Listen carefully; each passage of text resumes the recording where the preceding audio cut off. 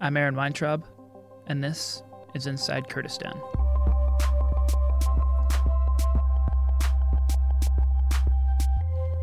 A few months ago, I sat down with Deputy Minister of IT for the KRG, Hiwa Effendi, and at the tail end of our interview about IT, he talked about the growing influence of AI and how it's going to affect information for the government and the public, but it's also going to affect the private sector, not just here, but everywhere. And AI is becoming quite the hot topic, but it's often not framed in terms of regions with growing and developing economies, where the difference between the rural and urban communities, for example, or those that have the ability to leave the country and those that can't, is vast.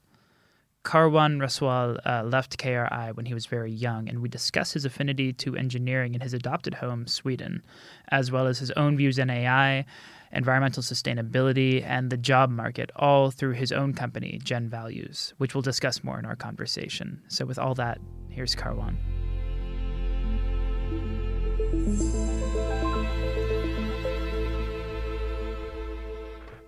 So, will ChatGPT bring about the next rise of fascism internationally? No, I'm kidding. That's not my first question. Let's start with you left Holler when you were 11. Yeah. What did you remember from your childhood here before you went to Sweden? Oh, I remember a lot of things. Mostly war and struggle, I would say, but also a lot of like community sense of community and like families. It was very very strong. So, you went with your family to Sweden? Yeah. Okay. Yeah. Everyone? Yeah, everyone. All right. Yeah. You got how many siblings? We're 9 in total. 9. All right. You in the middle, top, bottom? Yeah. Almost bottom. Almost yeah, bottom. Okay. Two younger. Okay. All right. So you moved to Sweden, and I'm curious actually because you had to leave the school system here, which I feel like is a dramatic shift between the school system in Iraq and KRI to the school system in Sweden. No? 100%. Yeah. How so? I think I got exposed to more like awareness of why like education is good and maybe a deeper understanding and why like studies is important, not only to learn things but also to learn about yourself and capacities. Yeah. Was it difficult, like sort of reconciling your own cultural differences when you went to Sweden, or did you kind of just meld in? You were young. So yeah, I think don't know. as a kid you just like melt in and curious about like finding friends and get into sports and I don't remember any struggle. What sports did you play? Sorry? What sports? Yeah, football and wrestling actually. Oh, okay. Yeah, All right. yeah. Fun. I was once of I was like maybe professional wrestler. So really? Yeah. Oh, wow. Okay. Yeah. Were you like ranked nationally or something, or? So we used to like compete in Denmark and all the other cities in Sweden. So I remember that I mostly came home with a gold medal. Nice. All right. Oh, I didn't know that about you, but okay. Yeah. I'm curious, actually. Was it in high school, or was it when you were a little older that you got into engineering? So I have always had the interest of like solving technical things. Like I could get lost in my room and like solving things. Like it can be like a radio or opening a small like car toy and anything. So I think it is like intuitively was the correct thing to approach. Okay, all right. So you followed that intuition in engineering in University of Stockholm, correct? No, Borås. Borås, Yeah, okay, all right. close to Gothenburg. When did you first enter? So what company was it that you worked with initially? The not petroleum. Plastics company. So it was a company was like manufacturing products to plastic like molding injection. Very innovative company and very successful company. So it helped me to understand like programming CNC machines and handling like processes of manufacturing. It helped me to get more insight about the engineering and the science of materials and like the whole like drawing products, etc. So the interest was like get deeper, and then I was very young there, so I started to study engineering. I was like, this is for me. I think most of the time, I mean, speaking like from a background in like journalism and communications, you learn all of this theoretical stuff and the skills, but then you have to kind of go make it work on your own. In my field, but my field's not the most stable one. It's certainly not as stable or as a growing a field as engineering is. So I think that's kind of a blessing in a way, don't you think? Yeah, that's correct. It's a little different. Yeah, you can say that. So you have to implement the knowledge, but also it's. I think the future engineers are a big part of shaping the future, and everything is like. Engineering and technology is like solving a lot of different issues in our society, and it becomes like more and more important. So I think, and as an engineer, you have to innovate. It's not like what you learn at school. Like it's not enough. Actually, when you get out and work, it's when you grow mostly. It's when you develop your own consciousness, like in your own values, as to what exactly you want to be an engineer for. For example, maybe plastics, but maybe not. Yeah, I think as a junior engineer, you just want to have a work and learn and implement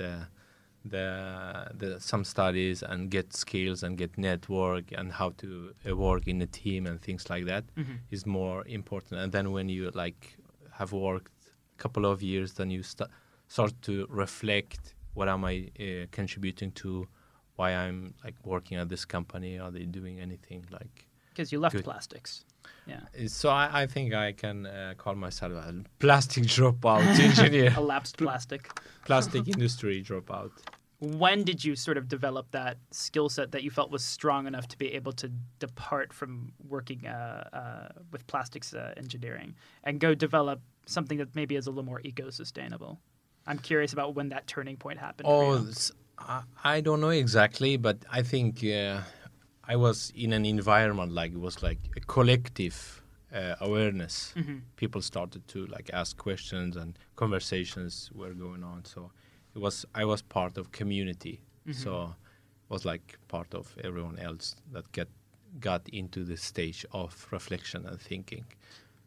I'm curious, actually, during this time, did you ever make it back to Kurdistan, or was this entire time spent in Sweden? From what year? Basically, your early career in studies in engineering on to developing Genvalues, which we'll get to in a bit. But I have been here and visiting like families and friends here. I have never been like totally disconnected. Yeah. Maybe from 95 to 2003, 4, maybe more disconnected. Because like it was not so stable, but we had like I was not disconnected like totally, but I started to visit Kurdistan more. Was it as you get older and you sort of develop your own life in Sweden? I feel like it would be weird to come back here and see, especially in this period of time when Erbil is changing so much. Was it strange or maybe alienating for you, or did you just kind of take it as like part of your own like identity? Because again, you left at a young age, so I don't really know. Erbil has definitely grown and changed a lot in good ways, 100%. But when it comes to like Erbil and Sweden, I have an emotional connection with Kurdistan and Erbil. Okay. It's like a part of me, and when it comes to Sweden, I have an intellectual connection. It's where I got like aware of myself more and got educated, and I was exposed to a system that were like working good and etc. So it's two very different things. Like both are 100% strong. Yeah. Do you think that the values that you have reflect more of this region, or do you think they reflect more of? I think it's also a combination, because being born in Kurdistan and Erbil and got exposed to a lot of like difficulties and wars and things like that, maybe also helped me to improve these values that actually work for companies that contribute to something good and not like spreading bad things. Well, and let's talk about Genvalues and where your own sort of motivation to create something, as you say, with a net good result, a net positive result, came from. Because you wanted to take basically something that you were working in with just plastics and take the skills that you got from that and make something more sustainable. So it's a combination of many things. It's a combination of like my growth as an individual, combination of a community where I was like living in, got into a higher awareness of what a job means. It's not like anymore, a job is not a job anymore. It's your creative contribution and expression, and also like it's also something that science has exposed to the community. I was part of the climate change and how plastic, how pollutions, how combustion engines and a lot of products that we have used for 100 years destroyed like our environment, etc. So a combination also of the environment I was into. So all that like helped me to actually create Genvalues. So walk me through like sort of the process of I'm an engineer. I want to use Genvalues as a tool. Yeah. How would I go about accessing your website, and what is the sort of underlying philosophy of that website, and how could it apply to like? We Genvalues is so if you are an engineer and want to find a job, you go to to like let's say LinkedIn or I don't know the local platforms, and you type like engineer product development and let's say Stockholm or New York, and then you basically only put skills and locations, but it doesn't say anything about the team values, the working principles. If the organization's values and purpose aligns with you, which is also most important, because you can like be very, very successful as an engineer and have the skills that the company looking for and the IQ, and you go through all the tests and perform at best. But if you don't have the motivation to apply the skills and your experience, it doesn't mean anything if you don't like actually share the values and working principles and organization's mission. So when an engineer visits Genvalues, they experience totally new filter and search experience. They select the values and working principles that align with the most and the organization's mission of through their products and services. And when there's a match, then they get matched with companies that also selected those values during their onboarding process, and there's a values-based match between the engineer or the tech talent and the tech company. And when there's a match, and then they will go to the next step, like IQ tests and personality tests and what tech stack do you have in your portfolio, etc. So this dimension is becoming more and more important, because as now we are entering the AI. I knew that was coming. AI era. The skills are being like replaced more and more on determination, and like values like ethical decision making are becoming more important, and the human touch and team values are becoming more and more important.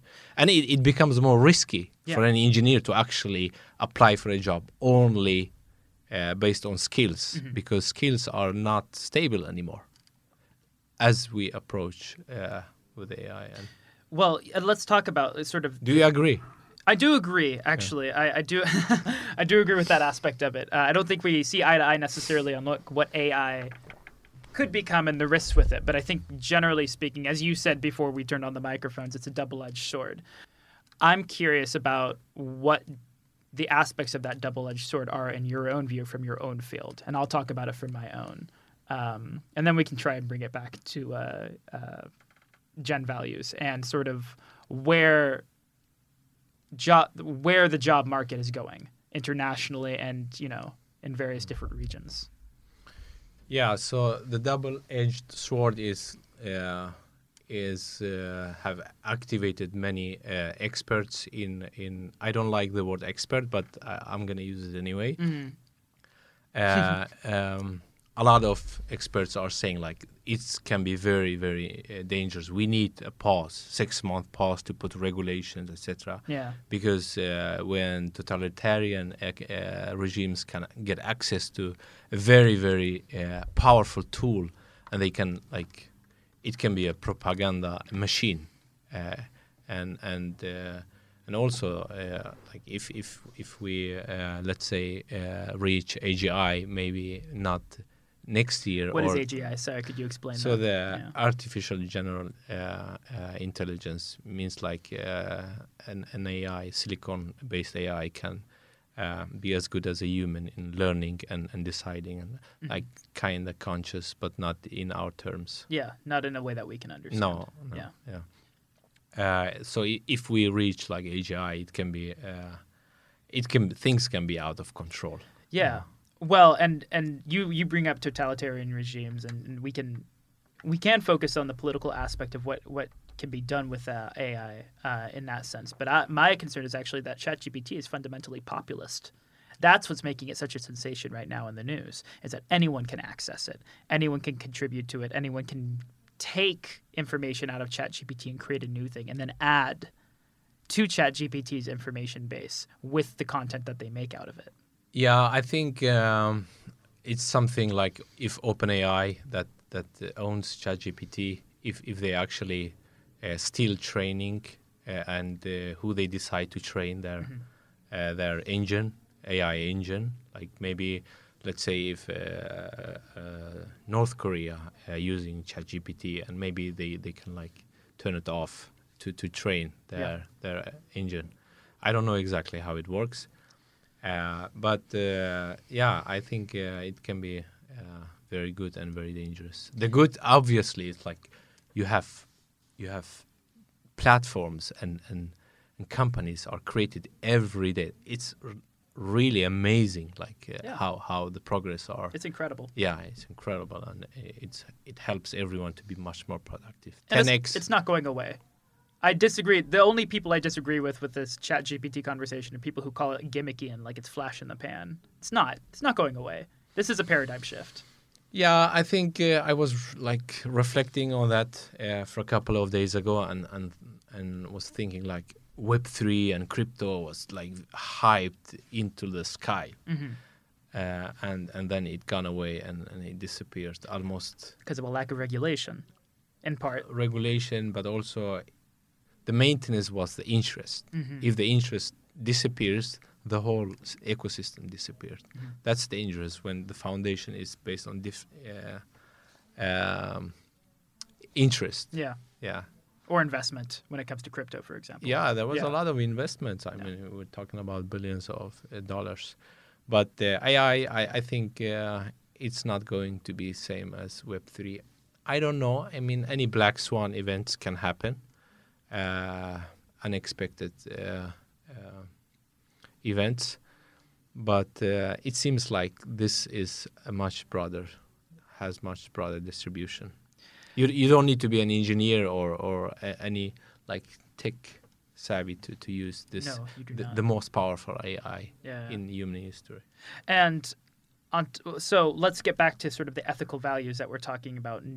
Yeah. What kind of ethical values? So obviously a lot of companies are going to use AI to sell their products and services and do marketing and do like a bunch of things. And if you don't have like in your company policy that one of like company values that we are going to make ethical decision when incorporating AI into our products or advertising. So this will be like a trust between consumers and companies. we will see in the coming month, I think. Wait, well, what exactly are you going to see in the coming month? Yeah, I think companies will be very clear on how they are using AI is ethically responsible. Yeah, I mean companies. I seen a company in Sweden. Mm-hmm. They have created a tool where companies can get certificated that they are actually using AI in an ethical way. Yeah. Okay. And it's going to be more and more. We're going to see it more, I think. Yeah. I don't know if that'll Because happen the next month. That's going to be an ongoing conversation. Yeah, it's already happening Yeah. in some companies. Yeah. Because you want the consumers trust you. Mm-hmm. But okay, it's going very fast. It is. It's moving. Yeah. Well, what do you think? A 6-month pause on all of this is the actual solution, or understanding a broader conversation about the sort of ethical values that we need to approach this technology? How would you go about addressing sort of the rapid development that this technology is doing to change, yes, the job landscape, but also just how we interact with one another, how information is shared? Yeah, I think it's very complicated. Mm-hmm. I think it's not easy to solve that issue because it's widely distributed, and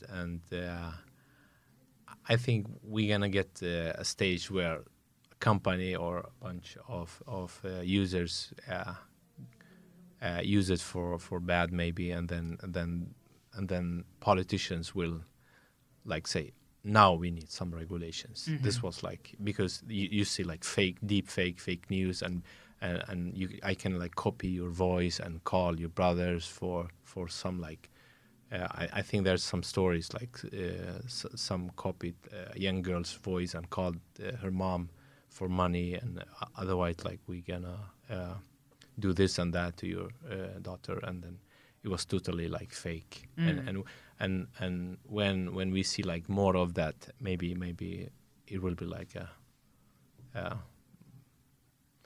politicians will make sure that regulations are. I think it's very hard, but we need to get into regulations. Well, I talked about this with Hiwa. Oh, okay. Yeah. He brought this up actually right at the very end of our interview. And there's all sorts of different things that need to be addressed with digitalization in Kurdistan. Yeah. But one of the things that he brought up at the very end was that a lot of the stuff that we're talking about isn't going to matter when it comes to, being able to track money, being able to track migration, being able to track sort of needs and services. Yes, that all matters with digitalization. But the real issue is that AI is going to be taking over all of these different factions for every single government in the world. And so each government needs to navigate ethically, like a business, somewhat like a business, how they're going to address that technology and use it to benefit their population. Yeah, I think it should be adapted to local values. Mm-hmm. Do you think, okay, so we've talked about sort of all of this different stuff in the context of what Genvalues does. But Genvalues still operates primarily in Sweden and Scandinavia, correct? I think in a digital world, there's no borders. Okay. So we work with companies and engineers that share the platform's values. Okay. Yeah. So it doesn't matter. So but are there a lot of Kurdish companies or Iraqi companies that share your values? I hope so. We don't have users from here, not companies, but we do have engineers in our database. Okay. Yeah. So I'm curious about how you would take Genvalues and apply it here. Does it translate? I think it does. I can see like a shift from the local people and talents that they have understood that we need other products and services and innovations and income from other sources. So I think we will get there. Maybe not tomorrow, but it's coming. Well, thank you so much for joining me today, Carwan. I really appreciate it. Thank you so much. Pleasure to be here. Cheers.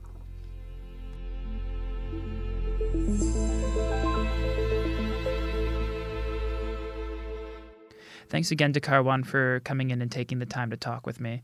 Inside Kurdistan is brought to you by the Kurdistan Information Network, and you can check out our podcast on kurdistanin.net. Be sure to subscribe to us on Apple, Spotify, or wherever you listen to podcasts. And if you have any questions or comments, you can reach out to us at info@kurdistanin.net. Thanks so much. I'm Aaron Weintraub, and this has been Inside Kurdistan.